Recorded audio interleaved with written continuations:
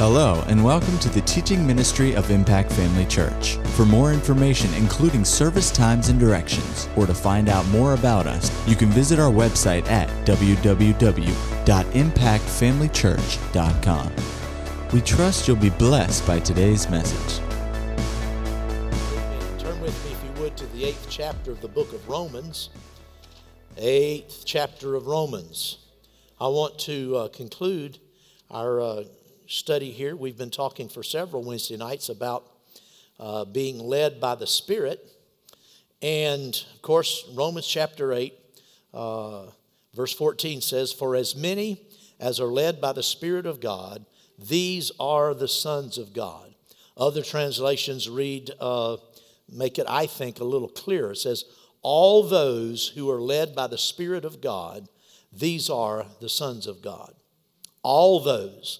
That's telling me that God doesn't have any other way of leading His children but by His Spirit. He leads all of His children by the Holy Spirit. And of course, just as a statement, you would find universal agreement with that throughout the body of Christ. But when you start getting into practical living and practical application, most of the church doesn't have a clue what it means to be led of the Spirit. And because most people are looking around them at things going on around them and interpreting, the circumstances of life. Like I heard one preacher say, a man came up to him and said, "Well, how are you doing?" He says, "Well, under the circumstances, I'm doing pretty good." And he said, "Well, what in the world are you doing under there?" What are you doing under the circumstances? Amen. Well, all of us have circumstances that confront us and contribute to what we have to deal with, but we're not to be led by what's going on around us. And like I said, most Christians have the idea that God makes His will known through all of these abstract measures, these external measures, something somebody said, something that happened, something that didn't happen, or some kind of a feeling, feelings. We're not to be led by our feelings. Feelings are the voice of the body. Reason is the voice of the mind. Feeling is the voice of the body. But conscience is the voice of our spirit. We're supposed to be led by what's going on in here. And a lot of times what's going on in here is completely opposite to what our circumstances would dictate. What it looks like would be the best plan of action. A lot of times if you learn to do this, learn to look to your inward man. A lot of times your inward man, your spirit will say, "No, don't do that." And how does He do that? If you go on down to verse 16, it says the Spirit Himself bears witness. The Spirit Himself bears witness with our spirit that we are the children of God. That word "bears witness," that phrase there simply means to bear joint testimony with. He moves inside of our inward man and either confirms or disallows some plan of action that we're contemplating, or something, even if we're not contemplating, that He prompts us to do. It's a prompting. Some people say it's like a nudge or an inward knowing, just an inward sense. Other people have described it sometimes as a red light or a green light. In other words, there's a go-ahead on the inside, just a sense this is the right thing. Not a mental thing, not a mental idea, it's not a reasoning. It's something that's beyond reason, outside of the realm of reason, and it's just a sense, this is the right plan of action, or no, hold off, don't do that. I know this happens to you, it happens to me. Sometimes, I'll hear something. Preachers are just as bad as laymen about talking about one another. Yeah, they're just as bad. And, somebody said, well, they shouldn't be. They're preachers. Listen, ministers do not have any special gifting to live what they preach. I'm not gifted in any way to live what I teach and what I preach. I have an obligation to do it, but I'm not gifted. I'm not especially anointed. I don't have special help to help me do. I have to live it in the trenches every day just like you do. I have to deal with my flesh. I have to make right choices. I have to purpose and all of those things just like you do. But how many times have you been talking to somebody? I've been talking to somebody and something is said about a particular person. And you've heard something that has come to you on pretty good, reliable source, that would be very interesting. But it's not particularly flattery. It doesn't help that person's image. It doesn't build them up. And I mean, this happens, and I'll start to say something, and there's just something saying, you understand that? Don't do that. No, don't say. Oh, hallelujah. And you just pass on by and just don't say anything, because what's that? That's the witness of the Spirit. Don't do that. Don't say that. Don't go there. And on the other hand, there are times whenever you really don't want to do something. You don't want to say something to somebody, or you don't want to do a particular thing. But just on the inside, I know if I don't do that, offering's coming, that basket's coming down the row there, and I had a smaller number in mind. But I've got something in my heart. I bet I've got to go ahead. Do it. Well, that's how the Spirit leads. And I like to illustrate like this because to me it just simplifies it, makes it very, very easy. It just makes sense. How does the Holy Spirit speak? Where does He speak? Well, where is He? Now, the omnipresence of God, we know the Holy Spirit is everywhere, but as far as it uniquely applies to the believer, as far as I'm concerned, the Holy Spirit in my life and what His presence to me is not out there, it's in here. He lives on the inside. Jesus said He is with you, but He will be in you. And so we have the Holy Spirit in us. Well, that just makes sense that if He's going to lead us, He's going to lead us from in here. And so we've been talking about that. Last time we mentioned things that will affect how well you discern God's leading in your life. Things that can affect how well you discern that witness, how well you perceive it. We just said your overall consecration to God's will and plan for your life. If you don't live a life of consecration just as a foundation, if you don't have a foundation of consecration where I don't mean that if somebody preaches a message and you happen to think about it, sure you want God's will, but you live with a continual awareness and a purpose. Lord, I want to please you. That kind of consecration will go a long ways in helping you discern God's leading for your life, because if you're never listening, then you're not in the habit of hearing. Amen. Your priorities was the second thing we talked about. What are your priorities in life? If all of your priorities, if the things that are most important to you are the things that are least important to God, there are things that are important to God only because they're important to you. I'm a firm believer in what Jesus said. He said, whatever things you desire when you pray, believe that you receive them and you shall have them. He'll give you whatever you desire. If you want a 4-bedroom, 4-bath home on 3,000 square feet, He'll give it to you. If you're not interested in that, you want something different, I absolutely believe in asking God and believing God for things. I've believed God for many natural things. There's nothing wrong with that. And God wants me to have those things because I like them. He could care less. Yeah. He doesn't care whether I or you have a boat or a vacation home or He wants our needs to be met. He wants us to be comfortable. But as far as the things that we kind of like, it's not really an issue with Him.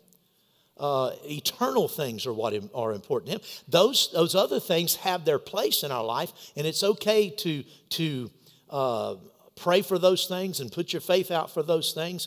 But if that's where your priorities lie, if your priorities are all wrapped up in natural things, and that's all you ever believe for, that's all you ever pray about, that's all you ever think about, you'll not really be in a place to be led by the Spirit. Your spirit man will be dull to the things of God because you're so consumed with natural life. So priorities are an important part. We talked about several different things, that show people's priorities. We won't go into tonight. Continually feeding on the Word of God. The Word, Jesus said, man shall not live by bread, but by every word of God. What he was saying is natural things are not enough to sustain us. We have to have God's Word. God's Word is spirit food. God's Word is what feeds. Your inward man is the real you. You are a spirit being. You are not a body. You are not a soul. You are a spirit. You have a soul, and your spirit and soul live inside your body. But when I shake Ryan's hand here, I'm looking at Ryan's outward man. There's a man on the inside that if Jesus tarries and Ryan lives to be very, very old, one day he will leave this body. And when his spirit leaves his body, that spirit man is just as real a man, just as much a person, just as much an individual, a distinct person as the man we see on the outward. Amen. But something has to sustain that inward man. The Bible talks about being weak spiritually, talks about being strong spiritually, talks about being fervent in spirit, talks about being full spiritually. Well, how do you strengthen your inward man? You strengthen your inward man by feeding on the Word of God. The Word of God is spirit food. Well, it just stands to reason if the Holy Spirit's in your spirit, and the way He leads you is by bearing witness with your spirit, the stronger your spirit is, the easier it is for you to discern His witness on the inside of you. The more alive, the more exercised, the more vital your inward man. The reading of the Word of God will make you alert. It'll teach you things. It'll impart wisdom to you. And so continually feeding on the Word of God, people who never read their Bible, they're the easiest people in the world to mislead. I'm talking about Christians who don't read the Bible, can be led by all kinds of things and think it's God. Well, when you know the Bible real good, there's certain things, you don't even entertain because you know better. Isn't that right? Staying full of the Spirit, praying in the Spirit is so important. When we pray in the Spirit, we pray divine secrets. We speak things that are God utterances. We pray about things when we're filled with the Spirit and speak with other tongues. We're praying. When we pray in the Spirit, we're praying about actual things, actual events, actual things in our future, things that need to be spoken before they can ever come to pass. And so praying in the Spirit creates creates a reality of the things that the Lord wants to lead you into. And then by praying in the Spirit, it helps you quiet your mind and your body so that you are more discerning of those impulses. There's something about praying in the Spirit. If you just pay attention when you're praying in the Spirit and just analyze, where is this coming from? And right away you'll know, well, this isn't coming out of my head. My head doesn't have a thing in the world to do with what I'm saying. Where's it coming out? It's coming out right down here on the inside. Well, pay attention when you pray in the Spirit. Focus your attention. Focus your mental attention down to the inward man and learn to pay attention to your spirit when you're praying in the Spirit. It'll help you. And then number, whatever it is, 5, I guess, listening to wise counsel from spiritual people have a place. It has a place in our lives. And so I talked to you about that last week. I'm going to talk to you about it, or I mentioned it last week. And so we're going to talk about it tonight. Now, remember, it is ultimately your responsibility to discern God's will for yourself. It's not the other person's responsibility. People seem to be in one ditch or the other in this on this topic, particularly where their pastor is concerned. There's some people who are always wanting the pastor to know everything that's going on in their life, all of the details. They want the pastor to know all of their processes and what they're doing and how they came to these conclusions and what's going on in their life, because they expect the pastor to have insight, an ongoing special insight. And so they're always calling, they're always wanting to know, you to know, me to know, what's going on, what's the latest news, what's the latest development, and all these little things, I don't have any insight into your life unless the Holy Spirit would just particularly give it to me. And it's not my job to have. Can you imagine if everybody in this church did that? Can you imagine? I mean, just a small church that we have. Can you imagine if everybody constantly was, make sure that I was up to date on all of the developing things in their life, on their job and their situations they're believing God for and their home. And, can you imagine? I'd be a basket case. Amen. It's not my job. I said, that's not my job. It's your job to hear the Word of God. It's my job is to preach the Bible and teach you. It's your job to take it and apply it in your life and let the Holy Ghost give you the wisdom you need, because frankly, I have my hands full with myself. Amen. I'm following God's plan for my own life. And now, having said that, we all understand it's our own responsibility. What we do. And we're responsible for getting the leadings from the Holy Ghost. People who are always depending on other people are stunted spiritually. They don't grow like they should because they're always depending on other people. Having said all of that, there's two sides to a coin, and there are two or three or many different sides to a mountain. You look at a mountain from one side, and if you're an artist, you draw an artist, a rendering of that mountain. If somebody's on the other side of the mountain and they're doing an artist rendering of that mountain, two people would see both of those pictures and they'd never guess it's the same mountain. It'd look completely different.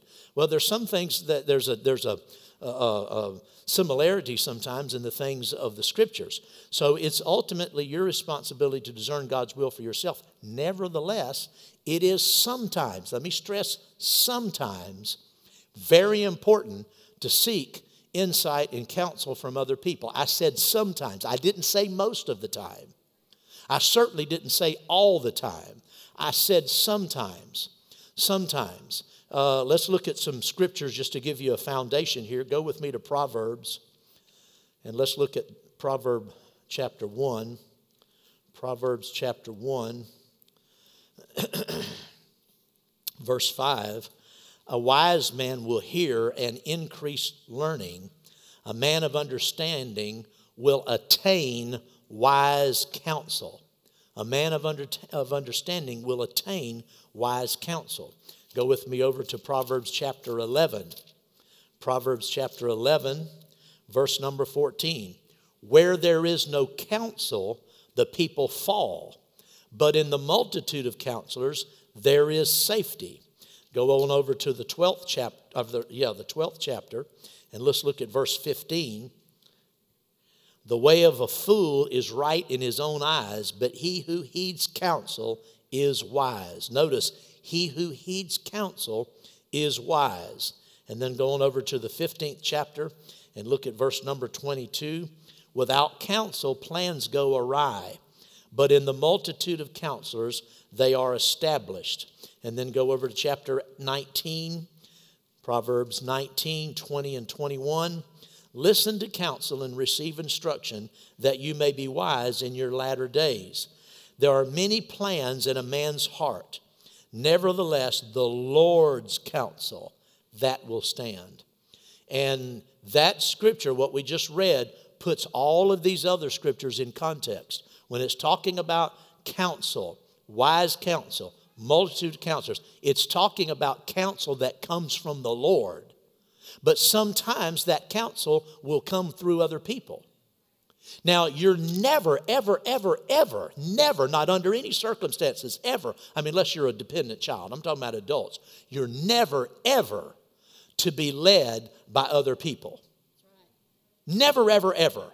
If you don't have a leading in your heart, it doesn't matter what other people are saying. You have to stay in prayer till you've heard from God yourself, because people can miss it. And when that happens and you act on their counsel, it's nobody's fault but your own if that counsel was wrong, because the Lord will first of all reveal his plan to you. Now you can count on that. I said you can count on that. Hallelujah. When or under what circumstances should you seek godly counsel from others? Who should be your counselors? How much weight should you give their advice or recommendations? So let's look at these three questions. When or under what circumstances should you seek godly counsel from others? Well, when the decision is especially important or has great consequences. And I'm not talking about whether you are buying, whether you're going to buy this car or not buy. That's not what I'm talking. That's not great consequences.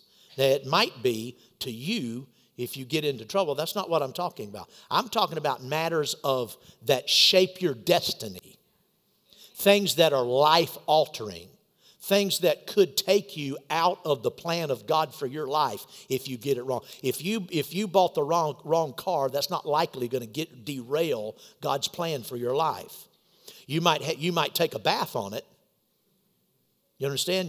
That can hurt you. And so you need to be led of the Lord in all the areas of life. All the things of life are important, and God will help you with all of them. He will lead you.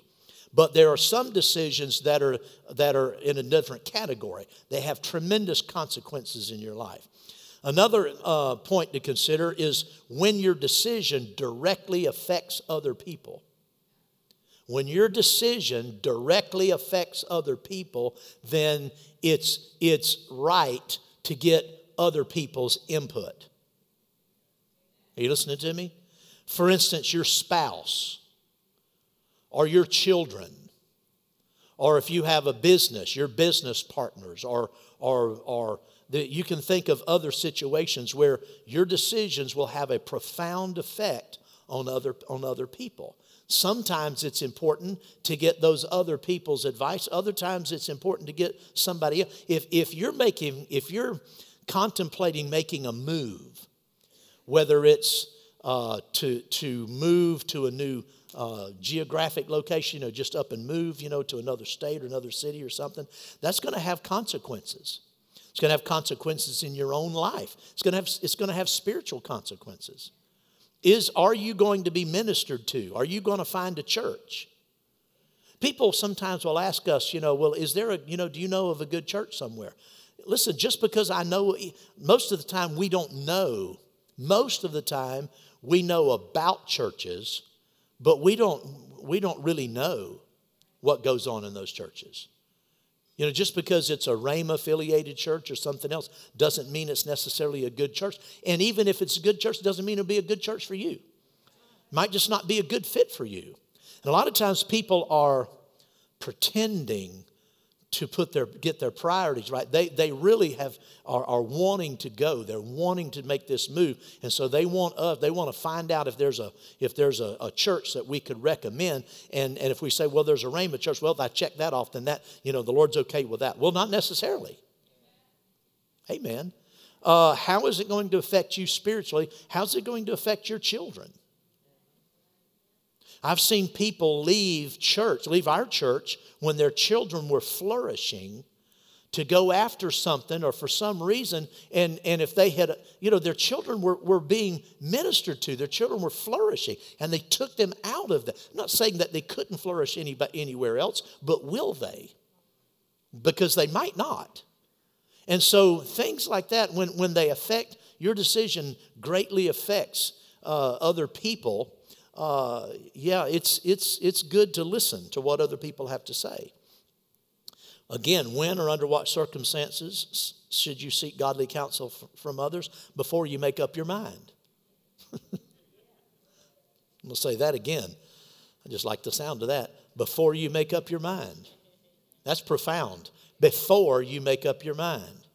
During the preliminary, earlier stage of the decision process, when you're still thinking about it, when the idea is still new and novel, not until your flesh has gotten all involved. Amen. People come to us sometimes and want us to, they tell me sometimes that they want my opinion, but what they want is my agreement, my endorsement. Because they've already set their course that way, and they just want me to agree with them because all their friends did. I mean, everybody they've talked to said it's great, so they just want to add the pastor's check off, that the pastor agrees with it. Listen, don't come to me and ask me my opinion if you don't want my opinion. I mean, my wife and I, we've come this close, but we know we can't. I know it's the flesh, okay? I understand that. But we've come this close to saying, that's it. There's certain kinds of counseling stuff I'm just not even doing. Don't even come and ask me. Because people will get mad at you when you don't agree with them. And then it's my fault. Amen. Had this pastor... A friend of ours, called me one time and wanted to know what I thought about some meetings that I'd been in that they conducted. And I thought they were terrible. I thought the Holy Ghost, they had abused the anointing and abused the people. I mean, it was ridiculous. You could not believe it if I told you. And I'm not telling you. Don't worry, I'm not. Pastor's wife called me up. Well, what did you think about the meetings? I said, well, I thought they were terrible. I thought you abused the anointing the entire 4 days. I thought people were abused and the Spirit of God was abused. Oh, my Lord, you're talking about getting mad. I didn't say it mean. I just said, you asked me. Actually, her husband asked me before. He called me the day before and said, what did you think about the meetings? And I said, well, they were different. And what would you gather? If you were if you conducted some series of meetings in your church and you call a good pastor friend and say, what did you think of the meetings? And the friend says, well, they were different. Do you think that's a raving endorsement? Well, he knew that, so he just kind of laughed and dropped it. Well, the next day his wife called me. Well, I tried to just leave a subtle hint. I'm getting way off my intended. It all applies. Don't ask if you don't want to know the truth. Amen. And I said, I might be wrong, but this is just my opinion. Just my opinion. So under what circumstances? Well, before you make up your mind. Now, secondly, who should be your counselors? I'm not talking about in whether or not you're going to, do ordinary things. I'm talking about serious life, destiny, future affecting things. Who should your counselors be? Well, they should be spiritually mature people. Amen. The spiritually mature people. Those who have proven. Now listen, not everybody who quotes Scripture is spiritual. Not everybody who sort of has a daze in their eyes and seems to be in another world. That doesn't mean they're spiritual. Amen. It's the truth. Not everybody, let me say this. Most people who act spiritual aren't. Most people who act spiritual aren't. Most people that go around with this kind of air about them that, everything has got to be a deep response. Hey, man, you got the time? Does anybody really know what time it is? Come on, I just want to know if I could eat lunch yet,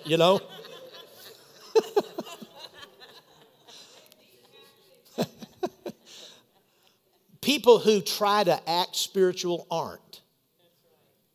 The most spiritual people I know, they're just ordinary people. They don't try to act goofy and weird. The most spiritual person I ever knew was Kenneth Hagin. And when I was around Kenneth Hagin, he was just acting like a normal guy. And the reason people thought he was weird is because people would come up to him and ask him spiritual questions, and it wasn't the setting. It's not that there's a right and wrong place to ask spiritual questions, but when it's forced, you're looking for socks at the department store. It's not, usually that's not really the time you want to discuss the mark of the beast.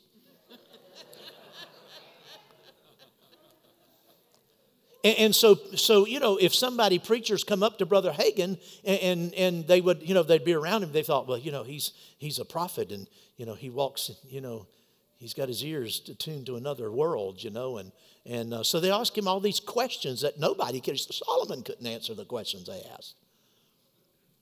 And so Brother Hagin would just look at them. He wouldn't and just trying to walk off. He is the strangest man. No, you're just an idiot. That's the truth. That's the truth. He got that treatment all the time. And he had this reputation of being, Brother Hagin, he just looked right through me. I don't know what he saw. He was just wanting to get away from you. And so people who act spiritual aren't. That's a put on. Amen. You want someone with proven good judgment, a track record that has been proven over time that they make good decisions, that they follow the Spirit accurately. How do you know that? Look at their life. Look at their normal life. Look at the outward results of their life. And, is everything a mess? Does destruction follow in their wake everywhere they go, as far as relationships and everything else, No, if a person is truly spiritual and wise, their lives will reflect that. And that's not putting condemnation on anybody when they make a mistake. I'm just saying there are some things you can look for. And it amazes me sometimes who people will turn to, to get confirmation or ask, whether if they'd pray about, something and, help them pray about things. And I'm thinking, have you looked at where their decisions have taken them in life? Anyway, someone who cares about you, someone who really cares about you and has your best interest at heart. Not someone who will only tell you what you want to hear. I said, not someone who will only tell you what to hear. Not someone who you already agrees with you. That's not the right person to ask. All you're doing is just getting a rubber stamp. Not someone already agrees with you, or who would automatically agree with you because they're reluctant to disagree with you. All of us have friends, and most friends are like that. I'm just going to say it. Most friends, I'm talking about your buds. Your buddies, your posse, you're the people you like to run with and hang out with and laugh and cut up with. Most of the time, they're just going to say, great idea. Oh, yeah, I think you ought to do that. I can see you doing that. That's what the relationship is based on, mutual admiration. And so your best friends sometimes are not your best counselors. I'm just telling you. Your best friends, most of the time, are not going to be your best counselors. Well, praise the Lord. Look at Acts chapter 13. Don't turn there because I'm running out of time. I really am going to finish this tonight. You remember in Acts chapter 13 when Saul and Barnabas met with the other teachers and prophets there? That was Paul's home base of operation. That's where his ministry was set up. That's where he traveled out of. Well, there were other ministers there. And notice he didn't go to lay people to get confirmation about the leading of God, because they wouldn't have understood spiritual things as far as ministry is concerned. That's not what their experience is. So he was with these 5 prophets and teachers, and the Spirit said through some method, I don't know if it was a prophecy or a word of wisdom or somebody saw, I don't know. But the Spirit said, separate me, Barnabas and Saul, for the work whereunto I have sent them. And it says, when they fasted and prayed, they laid their hands on him and them, Paul and Barnabas, and sent them out by the Holy Ghost. Notice, Paul and Barnabas were good friends. They were buds. They traveled together. They ministered together, and even Paul and Barnabas had downtime. Even Paul and Barnabas had times when they're not ministering all the time. Sometimes they're just eating chicken, just having a good meal, maybe, doing a little fishing or, whatever they enjoy. Everybody has to have downtime. They were friends. They enjoyed that time together. But the other 3 ministers were not close friends of Paul and Barnabas. They were ministers, they knew, but they weren't their close friends. Barnabas and Paul were like this. The other 3 men, they weren't like that. They didn't travel with Barnabas and Paul. And so your closest friends are not always your best counselors. How much weight should you give the advice of other people? Well, that's simple. The more reliable the person, the more weight. The more reliable a person is, the better their track record, the more spiritual they are, the closer the walk they have with God, the more reliable. Again, people, very often they seek out the counsel of people who will tell them what they want to hear. And unfortunately, most times when people go to their pastor, they get the same thing. They're just told, what they want to hear. And that's just... I don't enjoy it. I don't enjoy people setting me up, wanting me to endorse what they do, and I'm going to be as nice as I can. And many times people come to me and listen, I got a lot of people that have come to me about things, direction in life, and I said, you know what, bears witness with me. It's not that it doesn't happen, it does happen. But I've had a few instances where, I don't see it. And not one time has anybody shaken my hand and said, you know what, I'm gonna go back and pray about that some more. Not one time.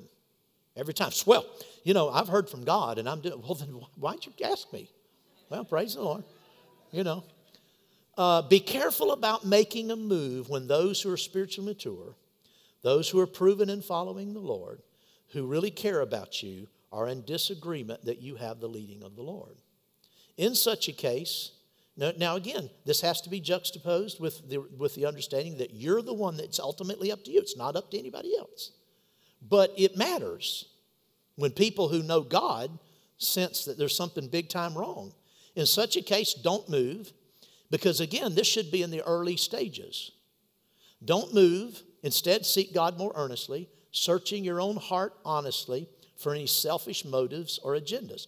Too often, people mix up their own emotionally charged plans and purposes with what God is trying to say to them. Very often, God's trying to say something, but they've got their own wheels a-turning, and they've gotten engaged in this thing, and they've got an idea, and they begin to think about this scenario, and they're setting up, all of what's going to happen, and they get so caught up in their own purposes that they get confused. And then because they're not completely honest with themselves and their true motives, they deceive themselves.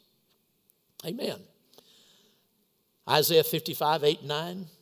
My thoughts are not your thoughts, the Bible says. And my ways are not your. As the heavens are high above the earth, so are my ways above your ways, and my thoughts above your thoughts. God's thoughts are higher than our thoughts. We have to learn to separate between the two. And the sooner you do that, when you're contemplating, you sense God leading you, the sooner you do that, the easier. Get into God's presence long enough to sift out your own thoughts and plans. Lay them out before the Lord. Do you know what that means? Lay your plans out. Get in a place of prayer and put it all out there and say, now, God, this is what I'm thinking about. And be honest with you, He knows your heart anyway. So, I'm inclined to go with it. And here are the reasons why. But at the same time, not my will, but your will. And ask yourself, why do I want to do that? What's really leading me to go in that direction? Is there something there that's ulterior, that I'm not being honest about myself? Ask God to help you rid yourself of selfish motives and agendas. If you'll ask Him, He'll identify those things. You know what a blinder is on a horse? Put blinders on horses so that they won't see anything to the sides. And so nothing can get their attention. Well, a lot of times we have blinders about decisions we're contemplating. We don't want to know anything else. Well, ask the Lord to show you if there are any blinders that you've put. Pray and meditate on the Word in that kind of a situation until it's clear. God's will is clear in your heart. This can sometimes take more time than many people are willing to put into it. That's the problem. People just aren't willing to invest that kind of time. But after much time, much time consecrating your plan, yourself to God's perfect plan and will, crucifying the will of the flesh and carnal mind, His perfect will and plan will begin to take shape inside your spirit. This is where praying out God's plan for your life is important. I said, this is where praying out God's plan for your life is important. I've already referred to 1 Corinthians 14:2. He who prays in an unknown tongue speaks divine secrets. Praying out divine secrets is fundamental to all these instructions, to everything I've said tonight. It's fundamental. And should already have been a part of your daily devotions before this idea popped into your mind.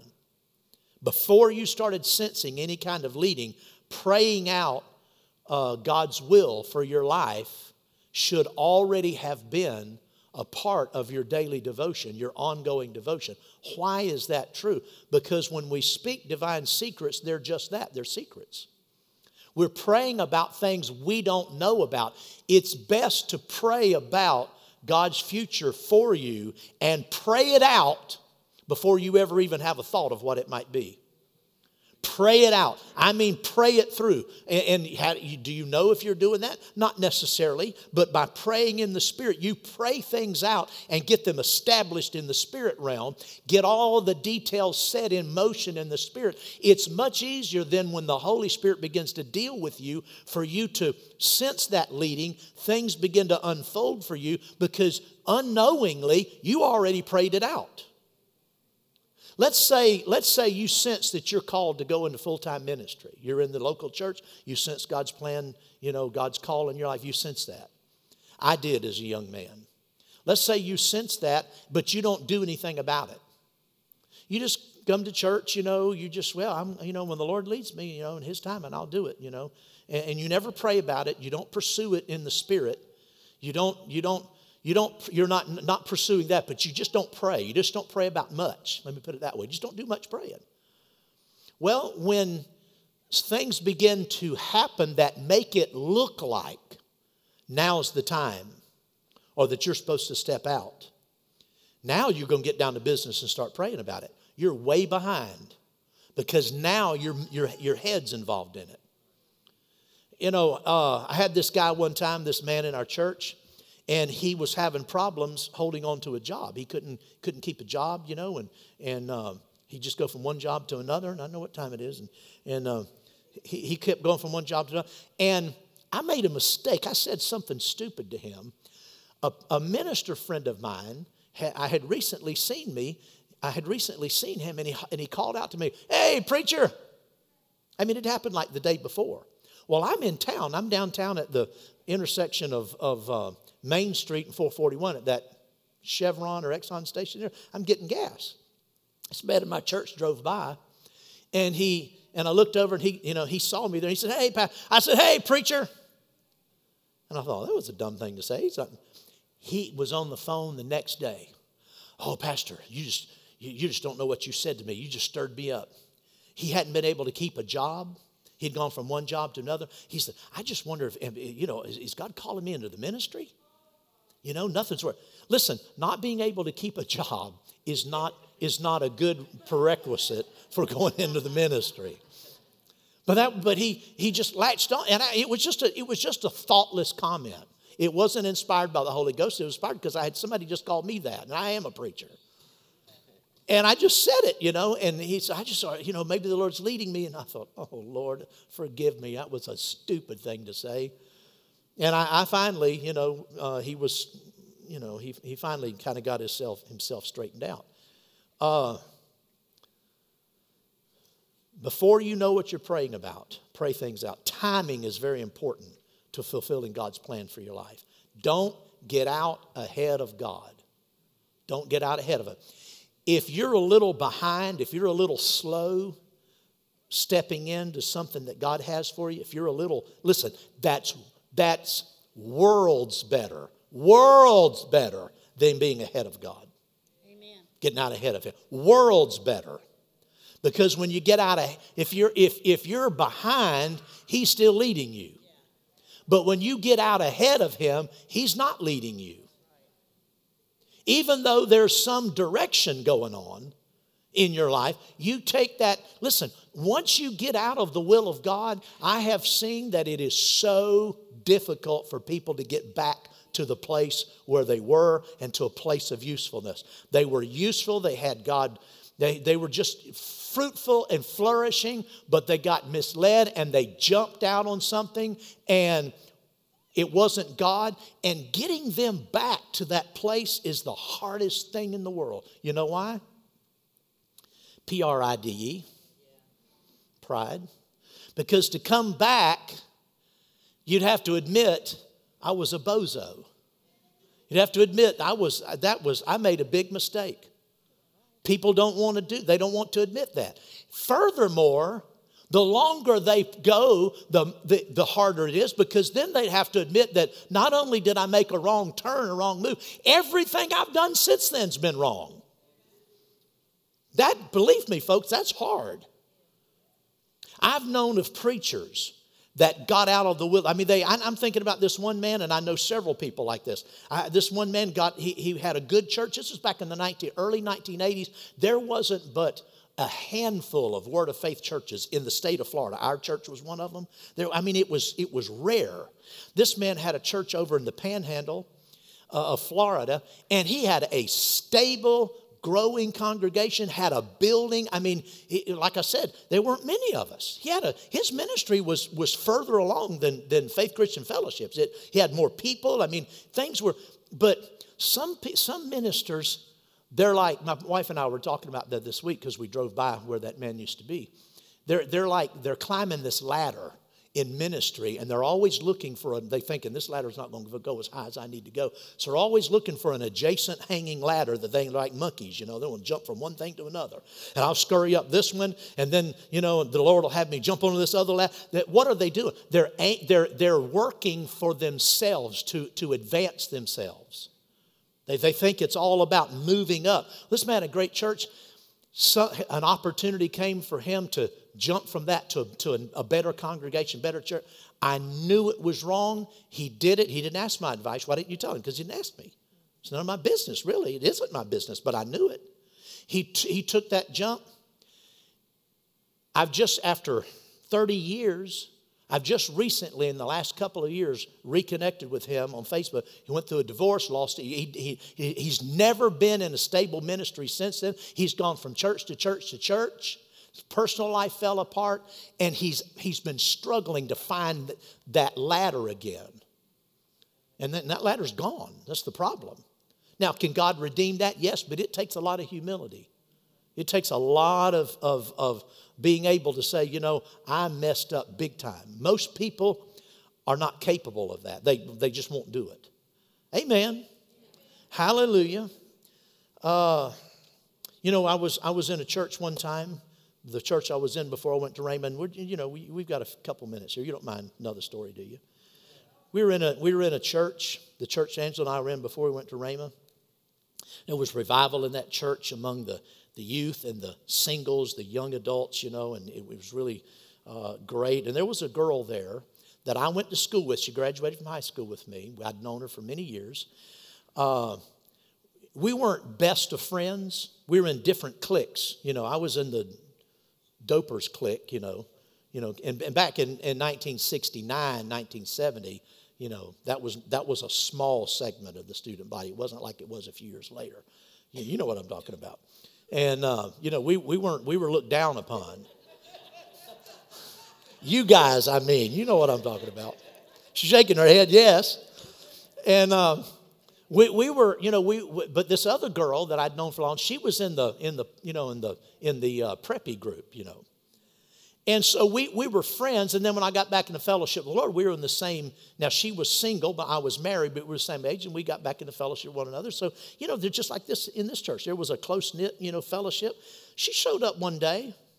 Now, she went through several boyfriends in the church. She went to the pastor's son, and that didn't work out. She dated somebody else, and almost, I think she was engaged to him, and then she was engaged to somebody else, and then that didn't work out. And one day she shows up on Sunday she shows up. She's got this guy with her. And she introduces him. That's her new boyfriend. I forget where she met him, but it wasn't in church.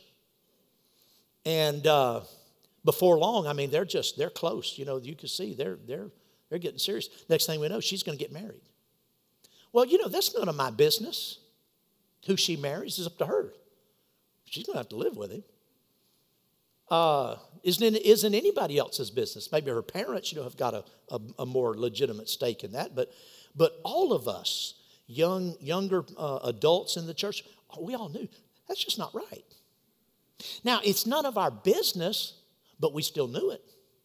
You've experienced that before. What that person's doing, that's just not right. They're just missing God. I talk to people still today, even in this church. People come up to me, they're going to do something, and right away I know, that's not right. That's not going to work out right. Do you tell them? Not unless they ask me.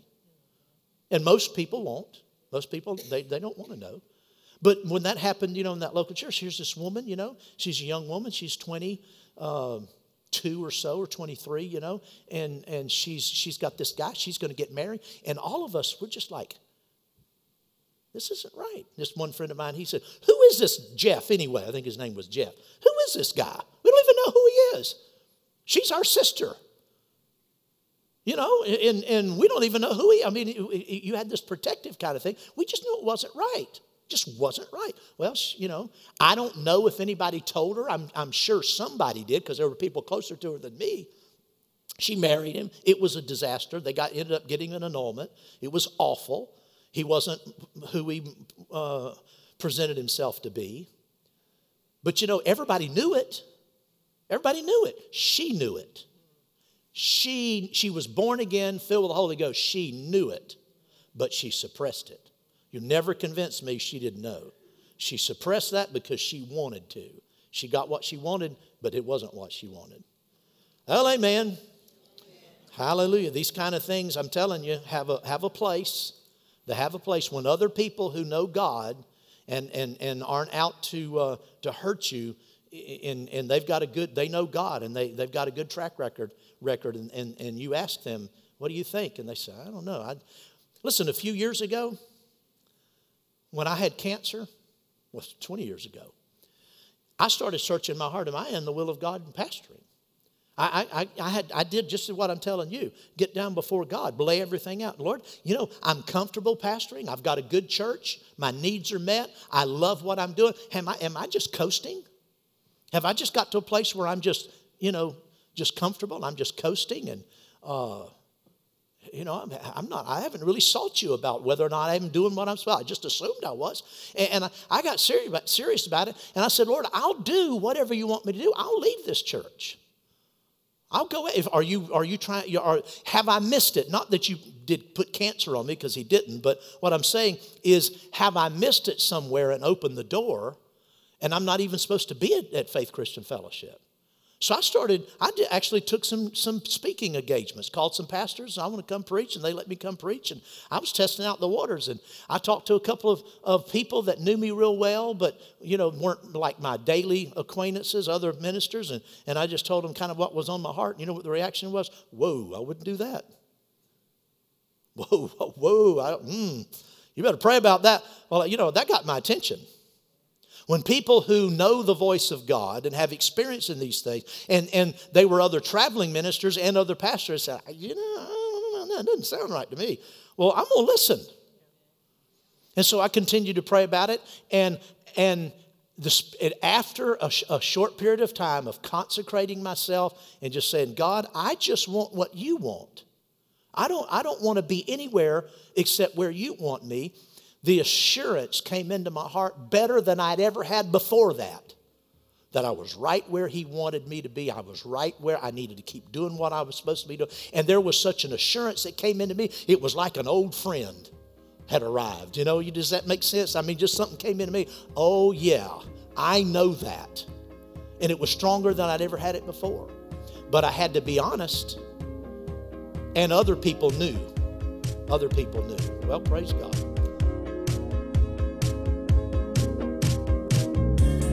At Impact Family Church, it is our desire to see you blessed through the power of the Word of God. We have been helping people to change their world for over 25 years through our dynamic ministries and teaching. If you are going to be in the North Central Florida area and are interested in attending our services, or just want more information about us, you can visit us online at www.impactfamilychurch.com.